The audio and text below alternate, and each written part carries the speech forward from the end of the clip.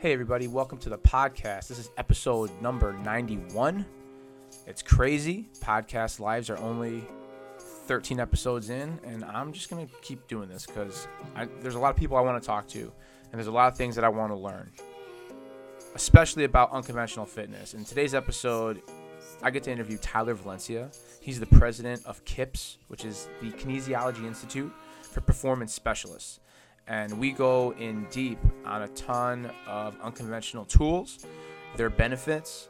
I love talking about unconventional fitness because it doesn't really get talked about in the mainstream a lot, and I just want to introduce it to regular folks because working in the transverse plane is just it's an easier transition. It makes us feel stronger in rotational planes. It gets us thinking faster. It gets us feeling better, less inflamed, more of a relaxed state of mind, right?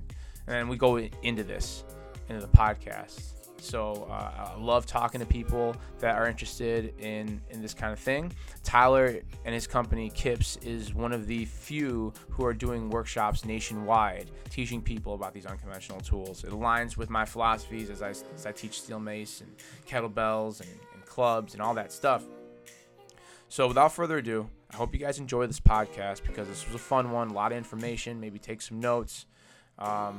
Let's engage on Instagram, Danny Cola Fitness. If you're interested and you like what Tyler's saying and you want to hear more about KIPS, make sure to follow Tyler at Tyler_KIPS online on Instagram and at KIPS_online to learn more about the Kinesiology Institute for Performance Specialists. So here's the podcast. Oh, here's the steel mace. I can use it in a very similar way kind of thing.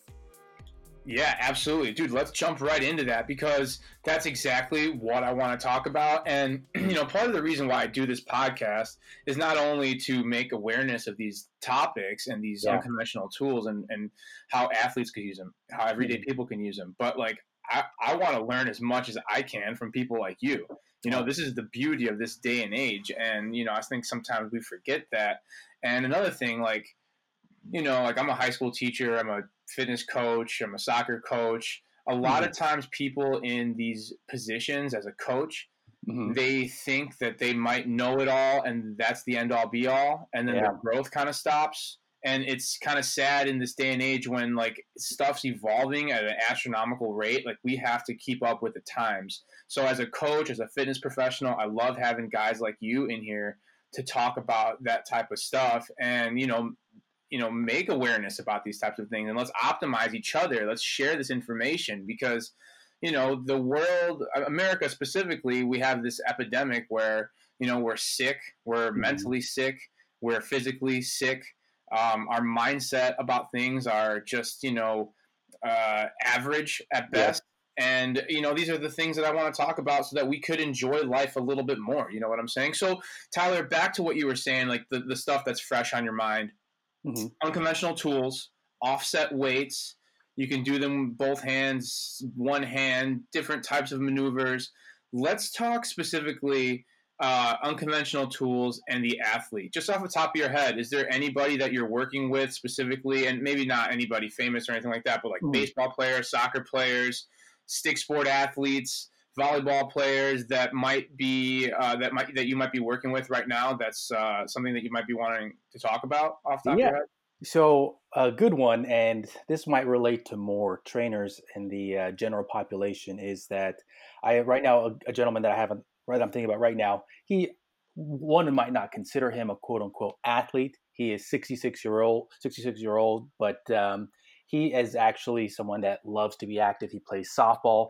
I wouldn't say competitively that one might think, but he plays in leagues. He travels. He tries to stay active as much as he can. He plays golf. He goes to the driving range. He's a retired guy, and he's at a point in his life where he cannot do many of those things from prior injuries. He's got 2 bum knees, he's got a bad shoulder. And before he met with me, he did a lot of traditional training. Nothing wrong with traditional strength training, doing shoulder presses, bicep curls, chest presses, different types of I saw the trainer that he worked with before, and he did do some kind of kettlebell work, but it wasn't until we started doing these three-dimensional movements, working in the sagittal, frontal, and transverse planes, and incorporating things like the Viper, the steel mace, Indian clubs, steel clubs, that he started to really see, oh wow, these are the movements that I should be doing if I want to get back to playing softball regularly, riding a bike, playing golf, getting my swing, my club head swing back to where I want it to be. This is it. He saw it right away, and that I think sometimes when we're working with an athlete or even general population and trying to show these tools with them, they forget, or they even they're trained to think there's only one typical way of training, and that is I need to be beat to death by the end of a session. I need to be dripping sweat, or else it was a bad session.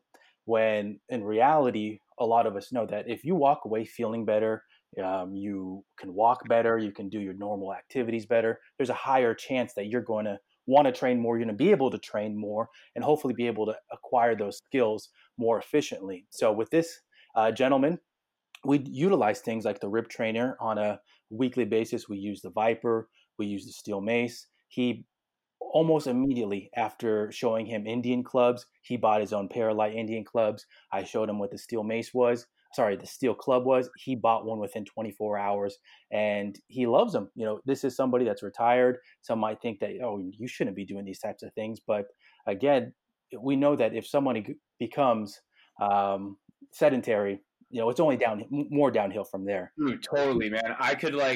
I mean, the reason why I'm so passionate about fitness and these unconventional methods and mobility work and just strengthening and feeling better for your everyday life is because I watched my grandparents both deteriorate after retirement.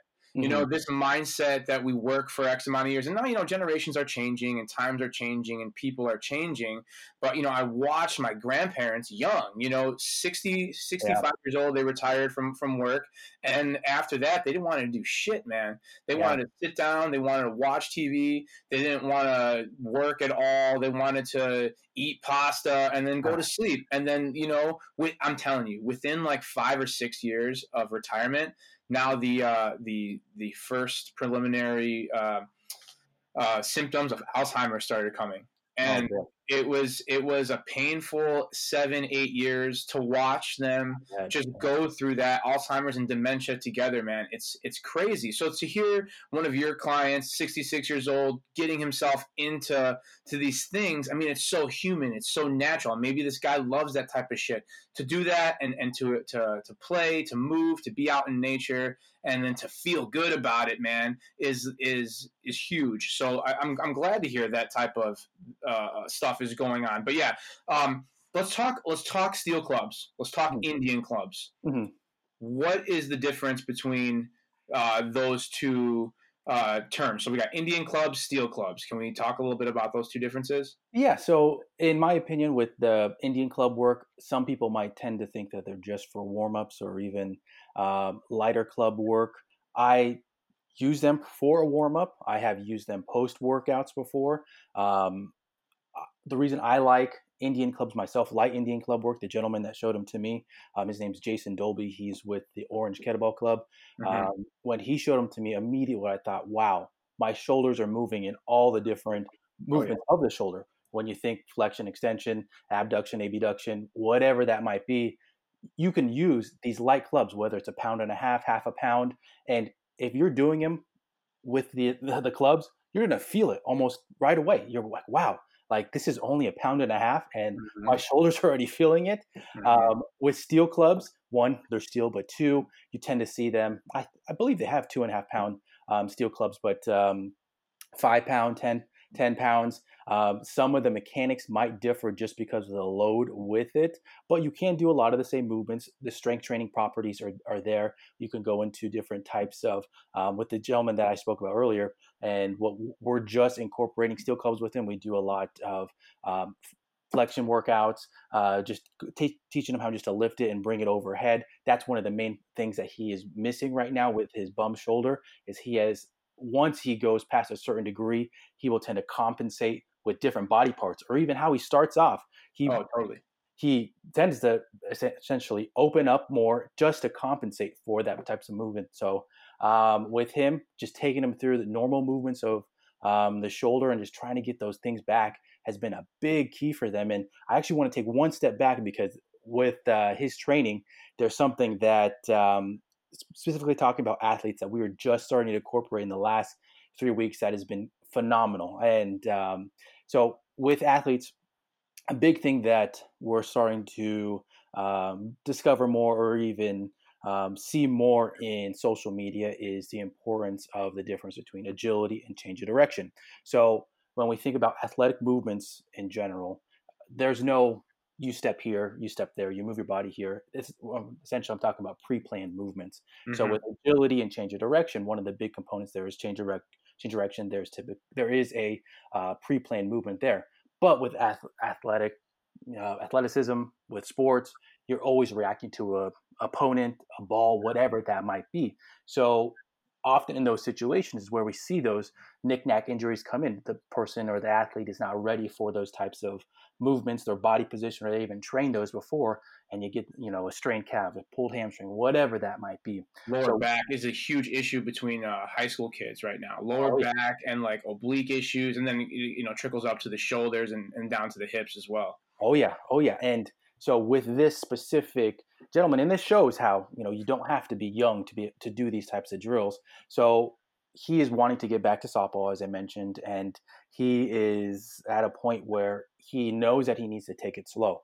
So he right now when he's playing softball, he just hits or he plays catcher. So he's not, he typically plays. This is gives you a little bit of background about him, but he usually plays shortstop. He loves the feeling of playing shortstop. An Making athlete, huh? A real Oh, athlete. oh yeah. He loves to play shortstop, and right now he's holding himself back because he knows he can't make those types of moves or reactions based on the ball. So in the last week, what we did is we started easy. So we took the typical T drill where an athlete or an individual runs straight, and then they shuffle to one Yeah, side, they side shuffle to to that, and the other side, sure. Yep, and then they shuffle back. So to start him off, what I did was I just made that he reacted to me. It's still a pre-planned movement. He's gonna go either left or right, but now I'm adding that little bit of stimulus where I'm gonna direct him either left or right, and he has to position his body and be able to make those movements. So we took it slow. That was just week one. This week, what we did with him was I introduced tag to him. So I set up a parameter. I made a small box and I told him, I'm going to only go about 60, 70% on you. And he's like, what? Like, we're going to play tag? I was like, yes, we're going to play tag. And I said, you're going to try and get away from me. You got to stay within the box. But it's exactly those types of things we're talking about with reacting to, trying to figure out body position. And this is the kind of stuff that we know when we talk about agility, this is agility. This isn't a pre-planned movement. He doesn't know where I'm going to be coming from. He doesn't know essentially, which way to get out of it. But the athlete has to critically think in those situations in order to move their body or take the right step. And with my client that I'm talking about right now, this is the stuff that helps him learn his body position. There's a good chance that he's never going to go back. I'm going to say right now, he's never going to go back to when he was 100% 20 years ago, 25 years ago. Sure. But he can be a smarter athlete. He can learn how to strengthen certain things that he might have not done before, and hopefully, be better off with it. Totally, man. That's the training of the nervous system right there. I mean, these people like older guys that think that they can't learn new tricks, or a lot of people, especially alphas in the fitness industry, they're reluctant to be put in a vulnerable situation. They don't want to relearn anything. This is a common thing that I'm seeing with a lot of adults in the industry, whether they're teaching high school, whether they're coaching.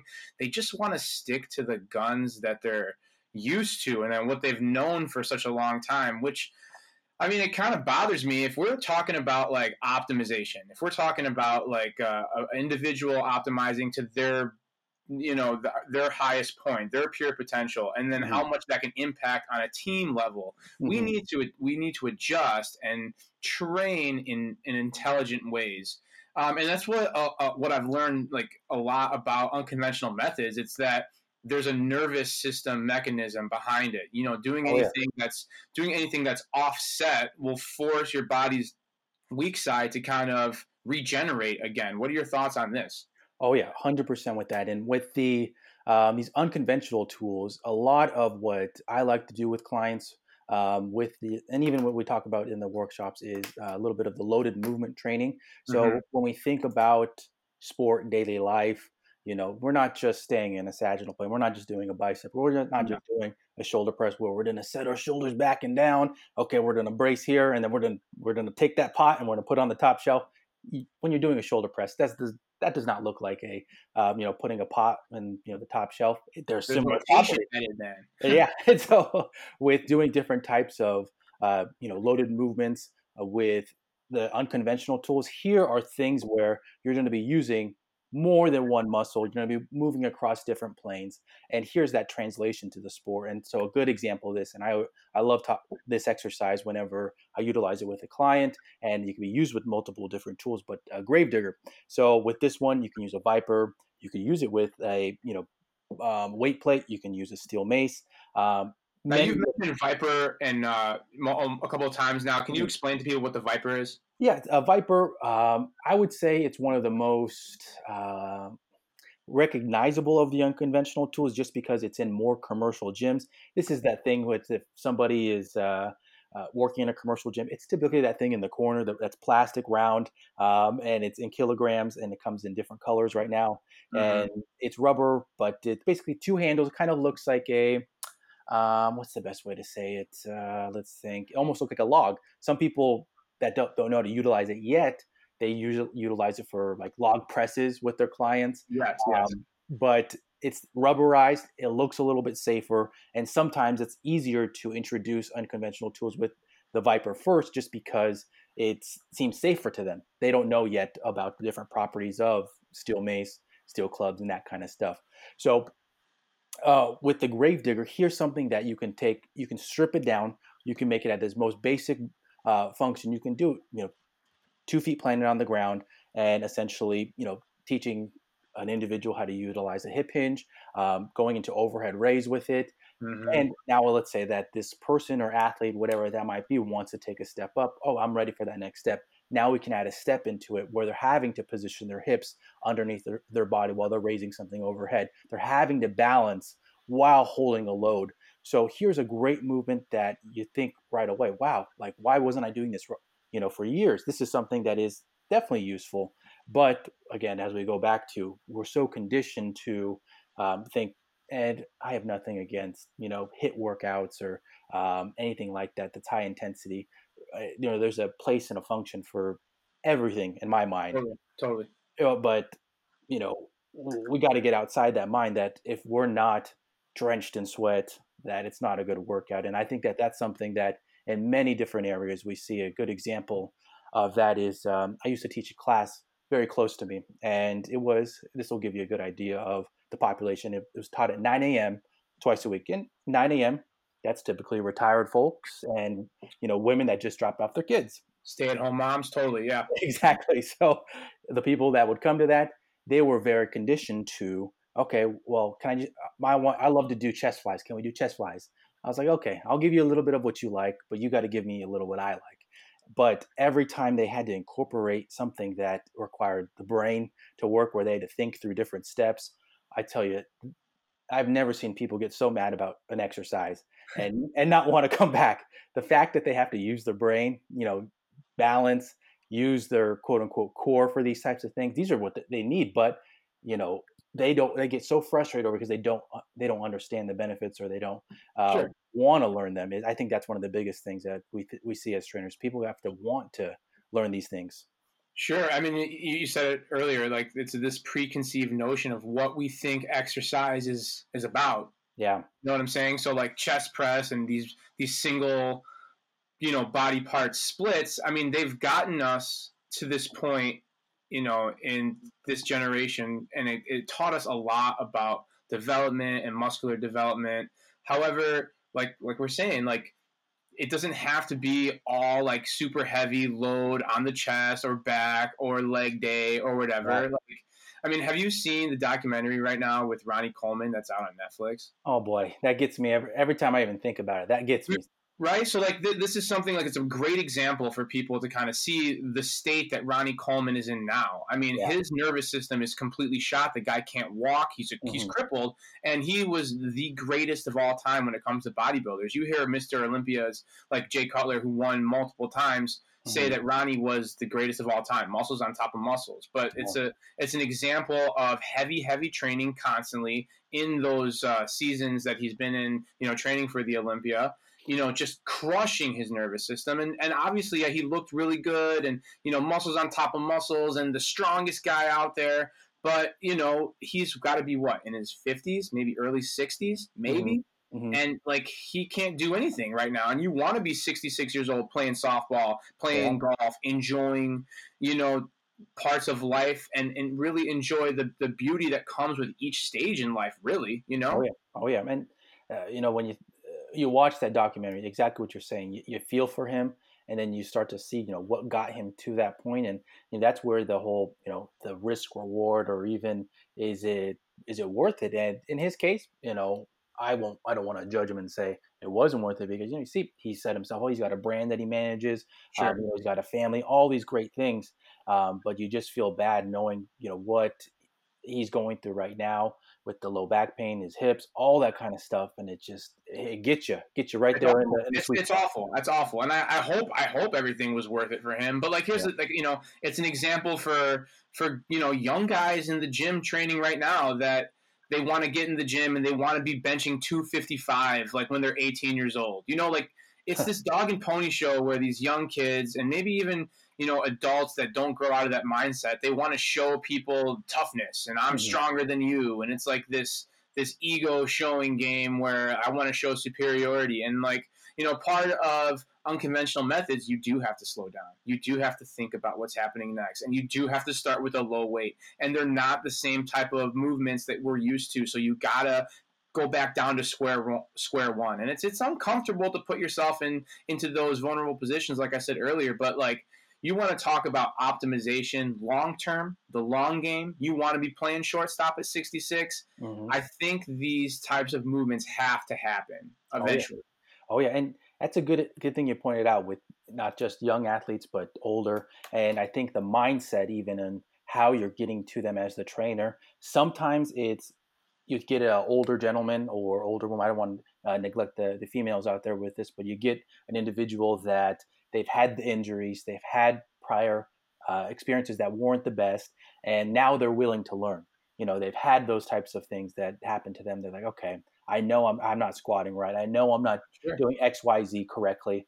How do I do these properly? How do I move better? And that makes it easier for the trainer. But now we also have young athletes that are in the gym, like just how you mentioned. I saw it last week when I went to the gym. It's almost right when they get out of school, and it's all bench all day. Uh-huh. And oftentimes it's not the best technique. It's 4 or 5 guys around the bench. They got their high school shirts on, cutoffs, and they're just benching away.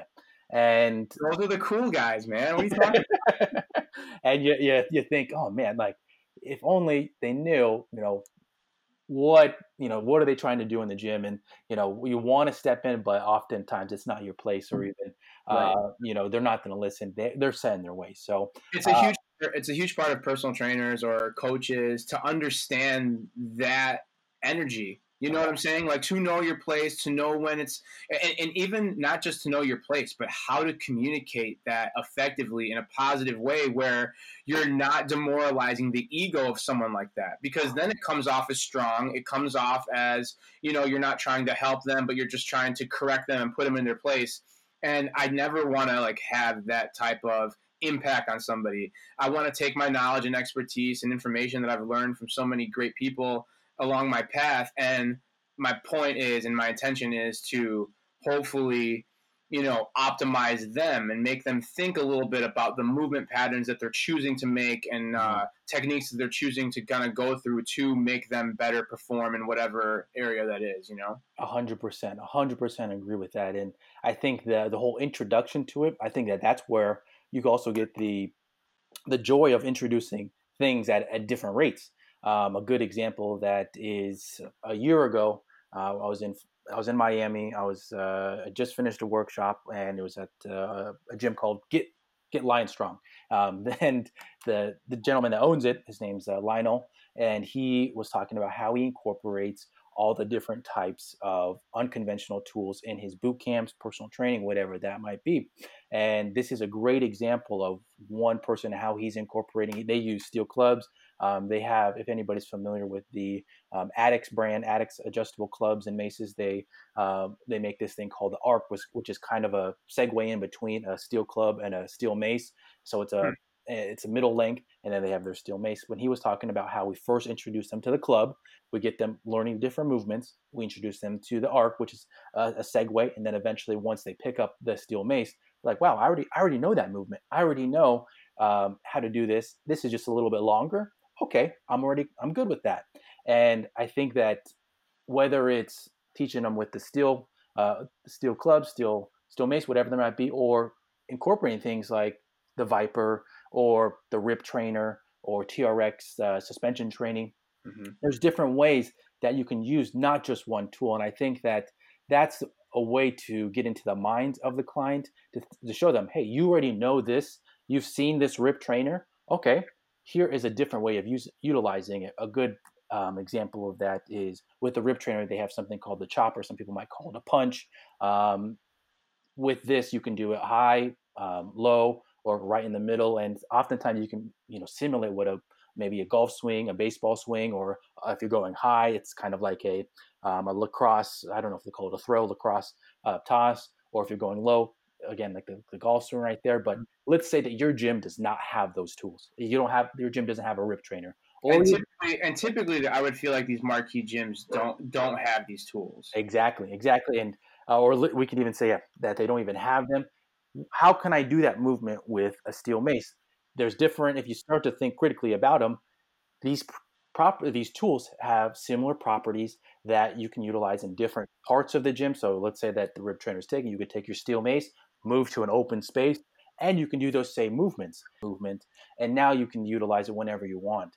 This is something that a lot of trainers, they might not know about. A good example I talk about is earlier in the year, I spoke at the LA Fit Expo, and it's a good thing at the same time. I was doing a lecture on introducing unconventional tools to your clients. And before it starts, I say, hey, how's it going?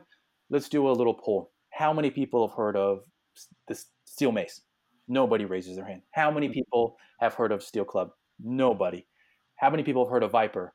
Nobody. I'm like, are you guys kidding? Like, are you guys serious? And I was like, are you guys trainers?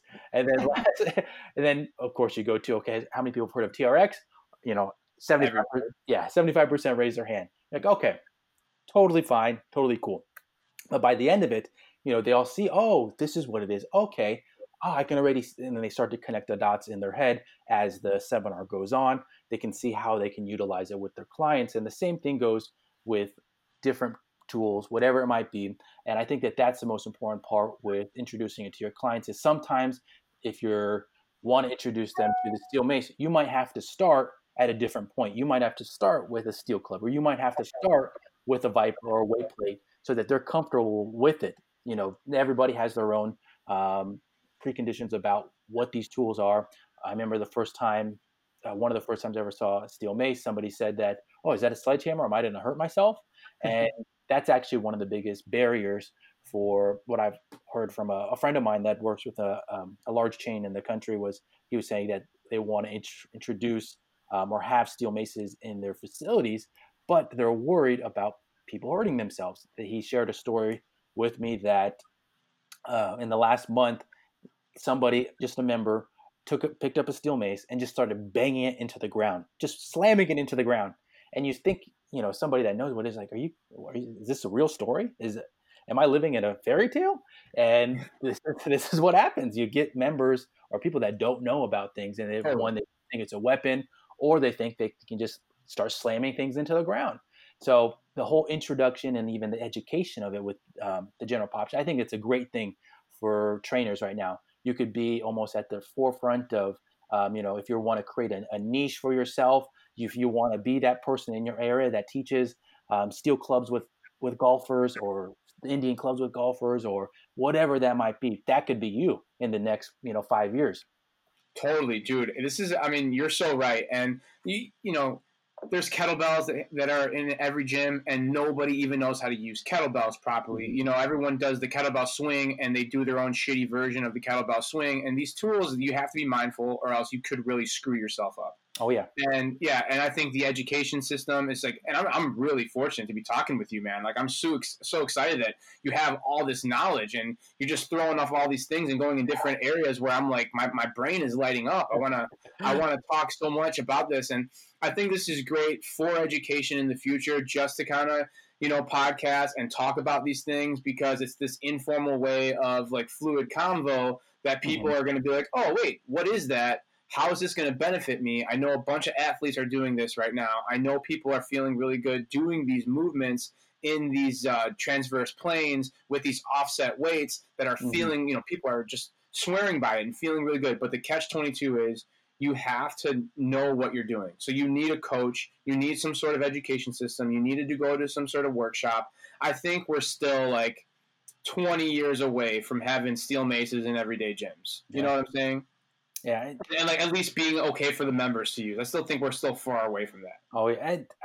I can't say what the gym chain is that that told me that story and where they are, but I will say that there is a gym chain that is in the process, and it's surprising, and it's crazy to say that it's just one, and that's just where we are right now. And Sure. whether, and again, when we're talking about kettlebell education, I talk about this all the time. I mentioned how it isn't until recently that we started to see a differentiation in research for kettlebells between a squat Mm-hmm. swing and a hip hinge, which is crazy to think. Mm-hmm. Anybody that does kettlebell work with their clients or took a kettlebell workshop, you know that these are two different things. And Totally. there are even some educational systems that preach just one of them. And so the fact that research is that's just where it is right now, it kind of speaks for the rest of education in the unconventional system, that it's just not there yet. It's not, Totally.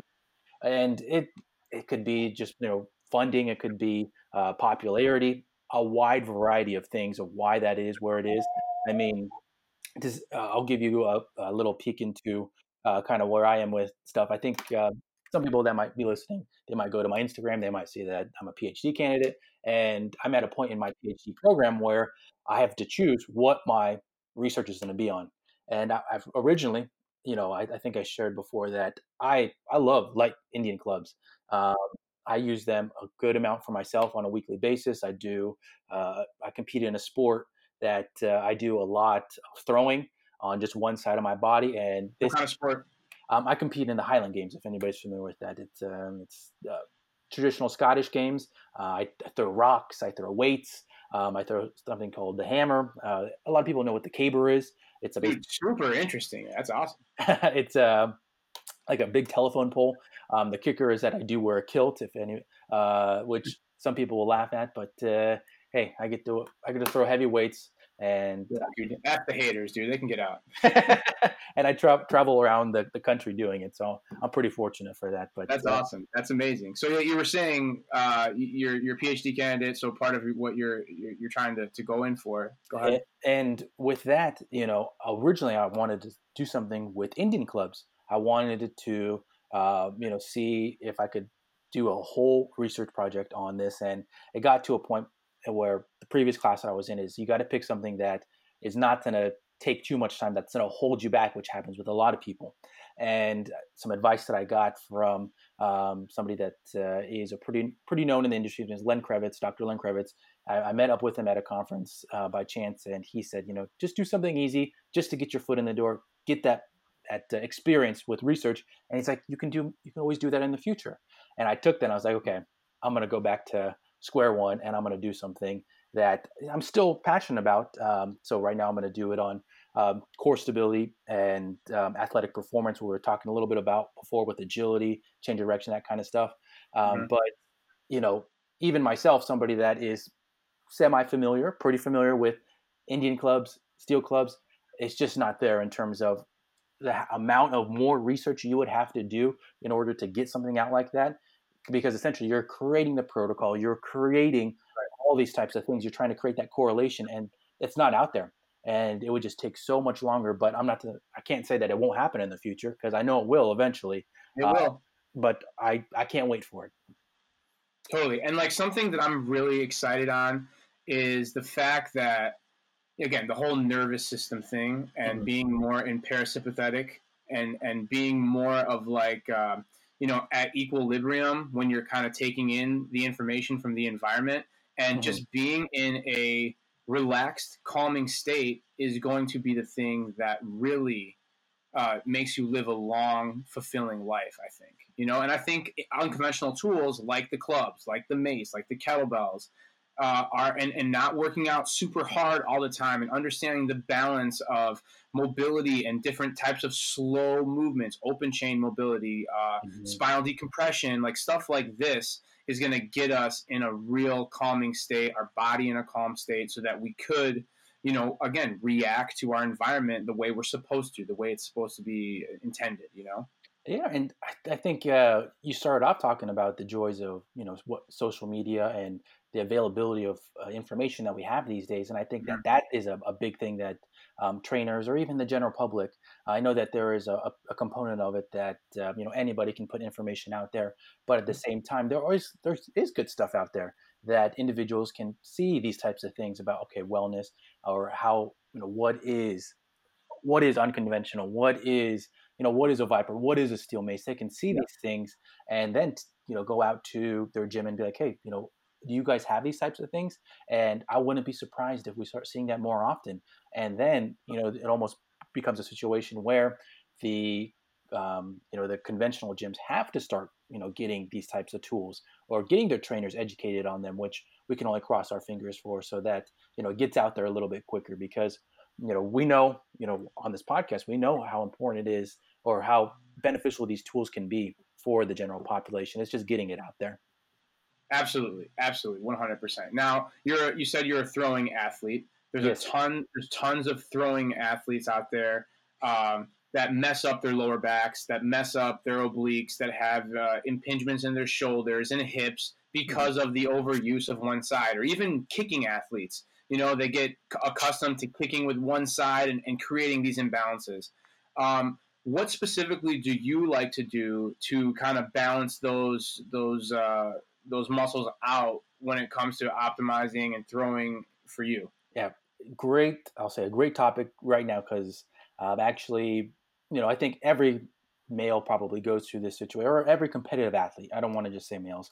Every Yeah. competitive athlete goes through this situation where they get stuck in a certain way. And for me, I had a realization, and it happens all the time with myself, is that I see my competitors that are doing power cleans 50 pounds more than me, or squatting 50 more pounds, and you're like, oh man, I got to get to the gym. I gotta do more. And oftentimes this is where an injury can occur or overtraining might occur. And with myself, taking a step back and remembering that, one, you're an athlete, you're not a power lifter, you're not an Olympic lifter, you're not going to go sign up for one of those a powerlifting meet or Olympic lifting meet.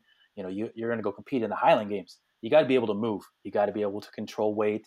And these are things that I got to constantly refocus myself.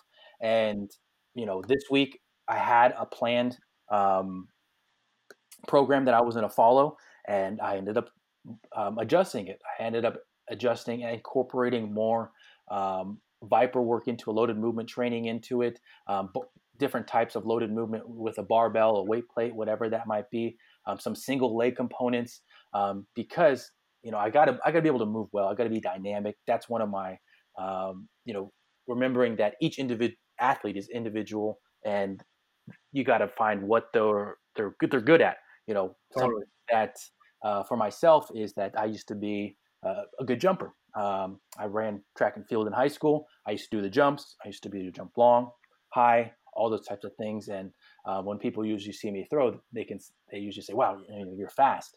And with throwing, it's an upper body thing. You're pushing weights, you're throwing weights, and I'm very used to using my legs, but it's that switch. You got to be able to use both, or even just push weights with the upper body more. So, with that being said, um, things that I've tried to incorporate more this week, the landmine setup is something so great that one, Totally.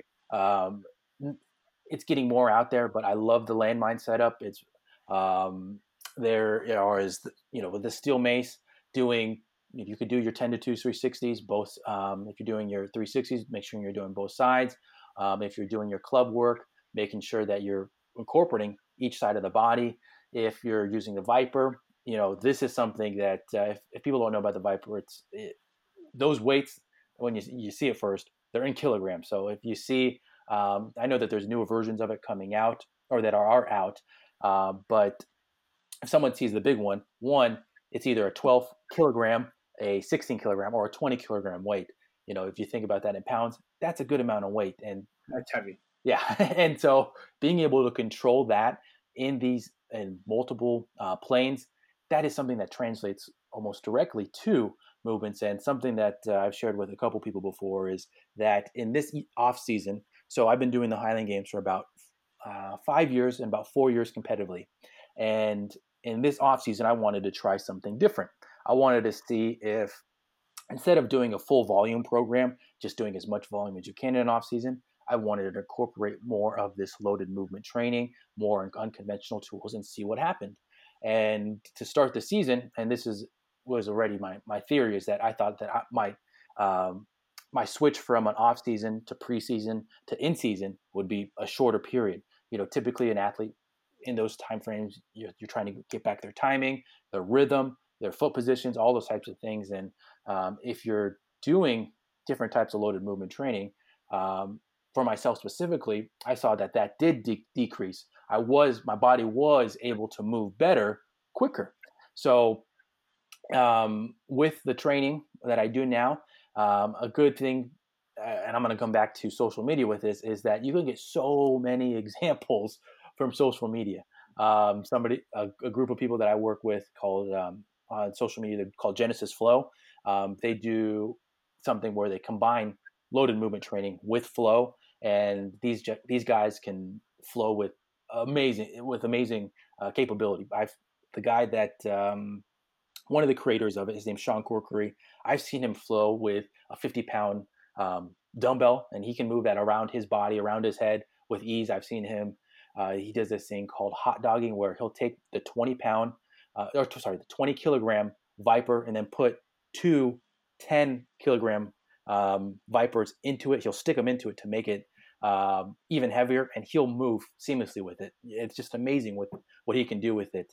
But this is somebody I love heavy flows, or even just weighted flows. They don't have to be super heavy, but anything with a 15, 20-pound steel mace. And like we're throwing around these numbers, like and regular folks who go to the gym and take a 20-pound dumbbell. It's not heavy, but with these offset tools, these tools that are in different formats, like a 10-pound club, for example, is freaking heavy. It's heavy. The grip strength that you have to have over time and start to develop in order to do these movements fluidly, it takes a long time. So you're talking about a 22 kg Viper or a 20 or 50-pound dumbbell being able to move in these planes of motion fluidly is not an easy task. So I just want to clear the air on this. Oh yeah, and that's the thing with when you're introducing it with your clients too, is you start them off at an 8 kg, 6 kg, 10 kg, and they'll be like, wow, like, is there a lighter one? Or they'll be sweating after it, and you say, that's tough, and they start to see, okay, wow, like that is where the payoff is. With the Highland Games, it's an interesting, I'll say, interesting sport, just because of the requirements for it. The division that I compete in, it's called the lightweight division. So, and this will give you even an idea of the sport in general, is I compete in a division that's under 200 pounds. 200 pounds is still a lot of weight for an individual. Yeah, I'm Googling images of the Highland Games, and this looks pretty badass. I mean, all these guys are jacked out of their minds and throwing heavy-ass logs, pulling ropes. They're swinging like, I don't even know the terms of like that weighted ball that goes around, throwing rocks. But yeah, this is really cool, man. Oh, yeah. And, with the Highland Games, the lighter weights. So let's say that a popular event is the lightweight for distance. And so the lightweight for distance is a 28-pound weight that's attached to a chain and a handle, and you essentially spin and then you throw it out in front of you. 28 pounds is still a good amount of weight. The heavier version for heavyweight for distance, in my division, we throw a 42-pound weight, but the big boys, that they don't have any weight restriction. These guys are throwing a 56-pound weight. It's insane, insane. How are they throwing them? So the world record for heavyweight for distance with the big boys, I think it's 50 something feet. For lightweights that throw the 42, it's 50. Yeah, it's 52-10, which is crazy. Like I know, yeah, it's crazy. And um, as a competitor, I've had the privilege. Next week will be my third year in a row going to the national championship, and at this event, you get to see the best of the class and to see the elite guys. I'm talking about the top four guys. What they do with these weights, it's just amazing. And oftentimes, I'm a fan of the sport as well, and I'll sit there, even though I'm competing against these guys. Um, I'll stand there just in awe because it's just beautiful to watch. Oh, sure. These guys just controlling these weights, and I mean the rocks that we throw, the open stone, which is where people can either do a glide or a spin with it. That's a 16-pound rock.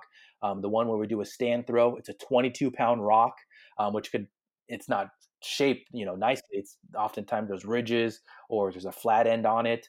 Um, and so we throw things either for distance, for height. Well, the funny one that people will laugh about is we do something called the sheaf toss, where it's a bag of it's supposed to be a bag of hay, but it's whatever we can do to get for my class. It's a 16-pound bag, and we throw it with a pitchfork. So I have a pitchfork that's in my car. Of course you do. I keep a pitchfork in my car and I drive around town with that. But often when I go to the airport, that's always the funny one too, is when they ask what's in your bag. So I put it in a snowboarding bag and I'll try to explain to them it's a pitchfork. And they're like, what's in there? It's a pitchfork.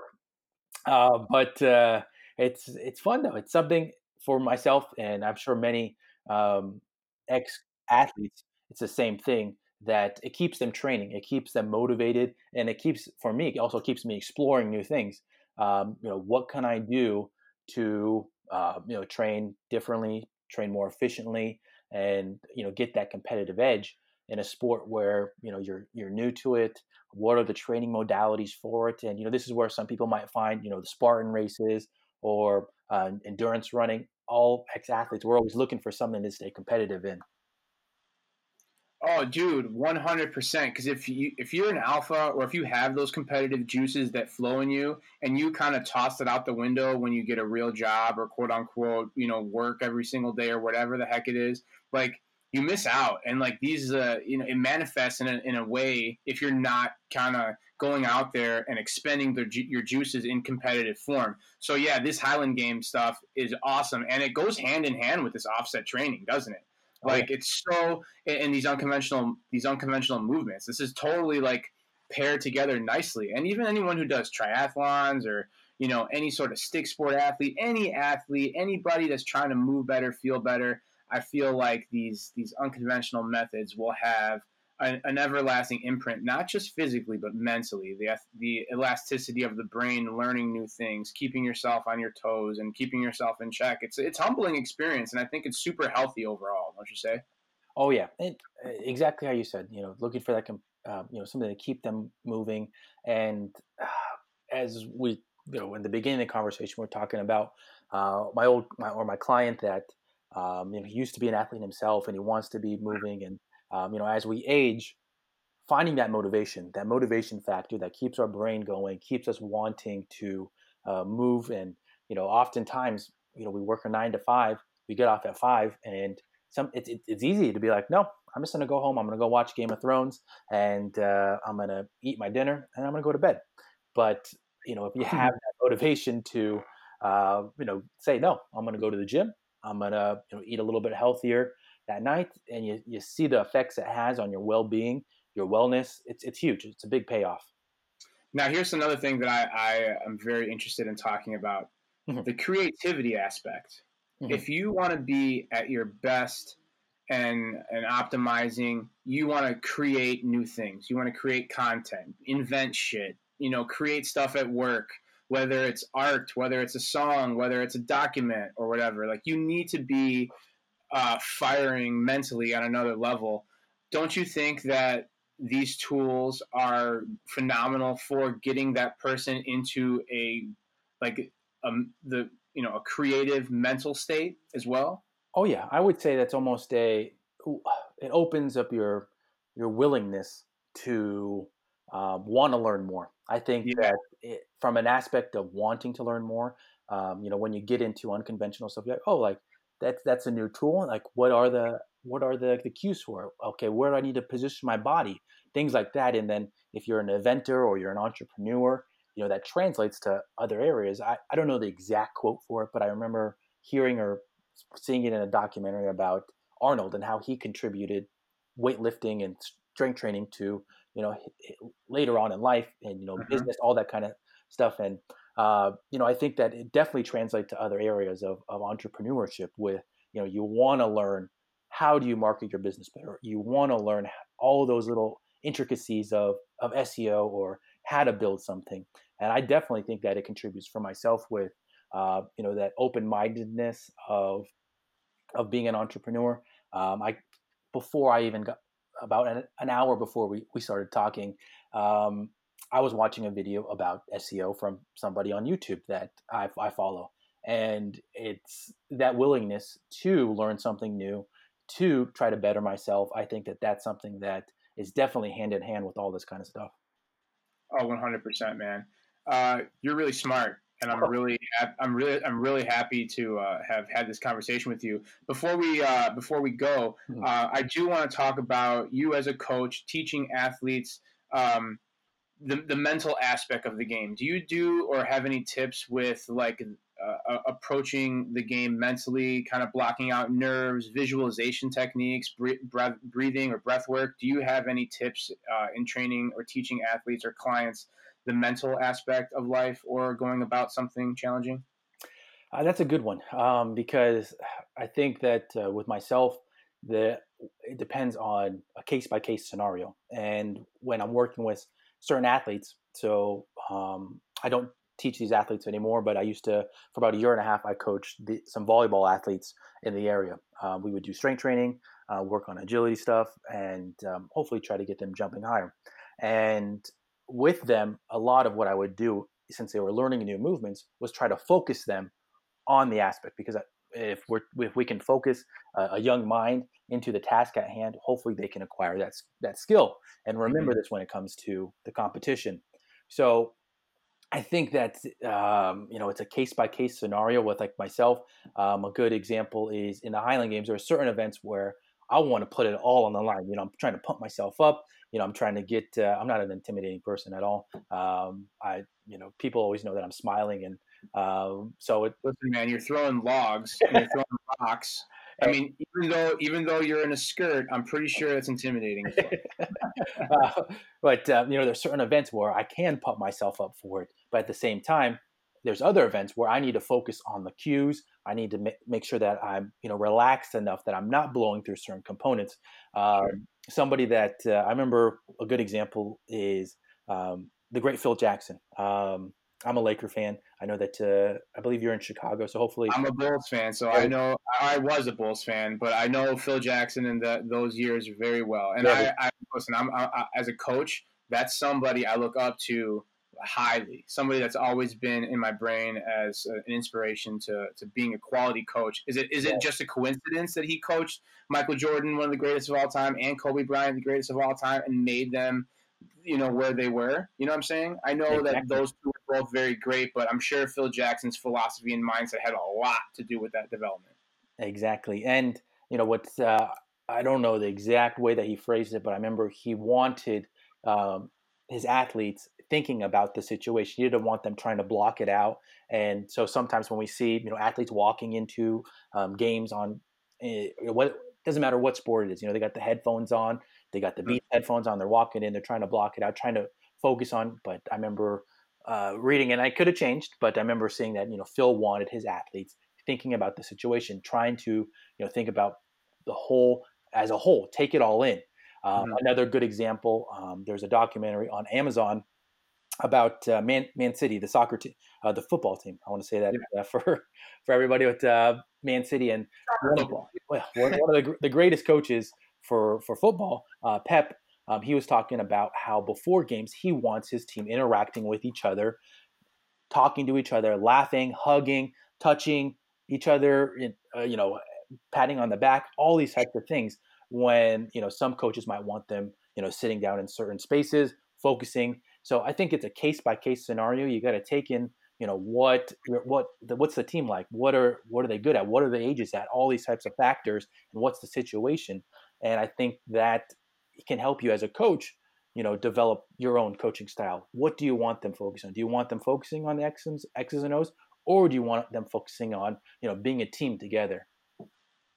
Yeah, dude, totally. Well said. And as a coach, and I'm coaching high school soccer, boys and girls, and I'm trying to make the kids aware of these things so that they're better prepared physically and mentally. Mm-hmm. The only thing is, I get I get people looking at me like, God, come on, this shit doesn't work. Like, what are we? We're meditating, we're visualizing. Like, come on, it gets the look of woo woo. And again, I like talking about people's unwillingness to like approach something differently, or like their unwillingness to like think about things in a new light. And I want to shine light on those things. I think we're going to be better teachers. I think our kids are going to benefit from that because we're constantly challenging ourselves, our own ideas, and putting ego aside and trying to look at things for what they are, and really how are they going to optimize your team or your clients or just the people in your environment, really. Oh yeah, and a great series that I just watched on HBO. They have Real Sports with Brian Gumbel, and the last piece of the May one, it was talking about Norway, and Norway's becoming an elite powerhouse in the Olympics with how many medals are taken away, or even in volleyball, soccer. They're having this huge insurgence of athletes that are just great, and so they talked about what makes Norway different. And one of the pieces that made me actually laugh out loud when I was watching it was they said, we understand what the USA does, and we do the exact opposite. And one of the funny things, or one of the interesting things, and this would blow people away in the US, was that, but I think before the age of 12, they don't keep score. There's no rankings. There's no stats. There's none of that kind of stuff that the U.S. that's our society. We have to rank people. We have to know who's doing better. We have to specialize our kids. And yet here's a country that's doing it completely different, and they're having this great success. And one of the pieces that comes back to what we're talking about right now with the mental aspect is that, so at a young age, they're teaching kids skills. They're teaching them different sports or a variety of sports. They're not specializing. But once they reach a certain age and once they reach a certain maturity, then they wait for them to say, I want to learn more about this sport. I want to, be better at this sport. And once they do that, then they start taking them to the more technology, different types of drills, weight training, all that kind of stuff. But they're waiting for the athlete to want it themselves. And, that aspect, it's so different than what we're used to here. And it's something to think about, especially with young athletes, because of, Sure. As they mature, everybody matures at a different age, but also the wanting factor.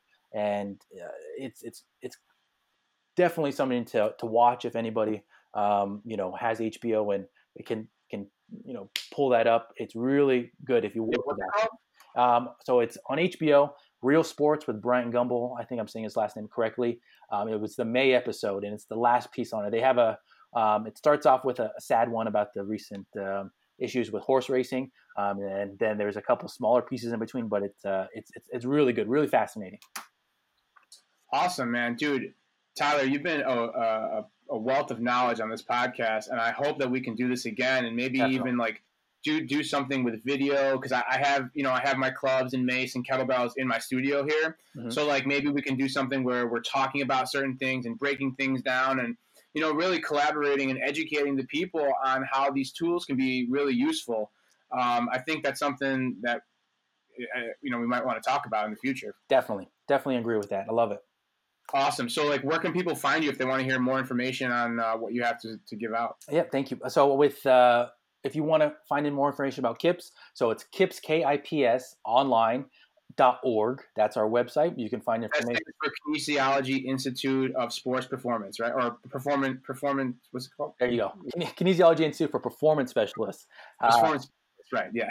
And then on Instagram, we're KIPS__online, and that's about the same thing for Facebook, Twitter. And then if you want to see me throwing some weights, I don't really post much other than my practices, but if you want to find my Instagram, it's Tyler, TYLER_KIPS online. Dude, Tyler, thank you so much for your time today. Above all else, that's something that I really appreciate because I know your time is valuable and everyone's time is valuable. And just your willingness to drop knowledge, your enthusiasm for this, you're my kind of people. And I think that's something that people need to hear. You're passionate about it. And part of my podcast and part of the stuff that I do with Instagram and my life that I work day to day is that I want to be enthusiastic about what I'm doing so that I can show people that you need to find what it is that you're enthusiastic and love just as much, that you can live optimally and have, a really fun, loving life. And really, that's all I'm trying to do. I love it. And thank you so much for having me. Oh yeah, absolutely, dude, absolutely. We're gonna do this again for sure. What a fun podcast to record. Tyler was awesome. That conversation just kind of flew by. Anyway, if you're interested in learning more about KIPS after that podcast, check out their Instagram at KIPS_online. Check out Tyler at Tyler_KIPS online. And connect there because he's a wealth of knowledge. Check out one of his workshops. I know there will be a future collaboration. I can sense it. Part of my goal is to connect people in the unconventional fitness community to the mainstream fitness community, to the people, and break this down so anybody can really get these benefits and just optimize physically, mentally, if that's what you choose to do. Because the information's out there, you can figure out how to do it, and we're just trying to make these steps easier for the process. Other ways for the process to be easier or get yourself into flow state, you want to drink Action Coffee because Action Coffee is the fuel for life. Go to www.drinkaction.com right now. Get 12% off with promo code Danny at checkout and get yourself some amplified coffee. That's MCT infused Guatemalan coffee. It's the best. That's how I start my day. It's phenomenal. So you're going to have to go ahead and get yourself some Action Coffee. Another way to get yourself into that flow state is by using CBD products. And I'm going to put you in the direction of Well Vibes CBD.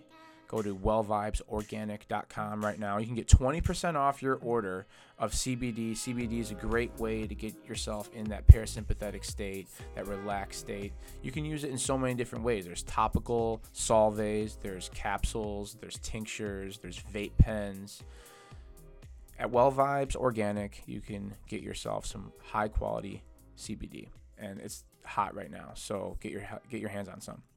And this episode is also brought to you by Formula Nootropics, your individualized nootropic stacks. If you're interested in cognitive enhancing benefits, physical enhancing benefits, get your hands on some nootropics and figure out which ones are going to be the best for you. You can go check that out at Get My Formula on Instagram. Find My Formula on Instagram and go to www.getmyformula.com and check out which nootropic stack is going to be right for you. If you use promo code Danny at checkout, you will get 20% off your order of your own individualized nootropics. Start to feel the benefit today. And that's it, everybody. Thank you for listening to the podcast. With love, I'll see you later.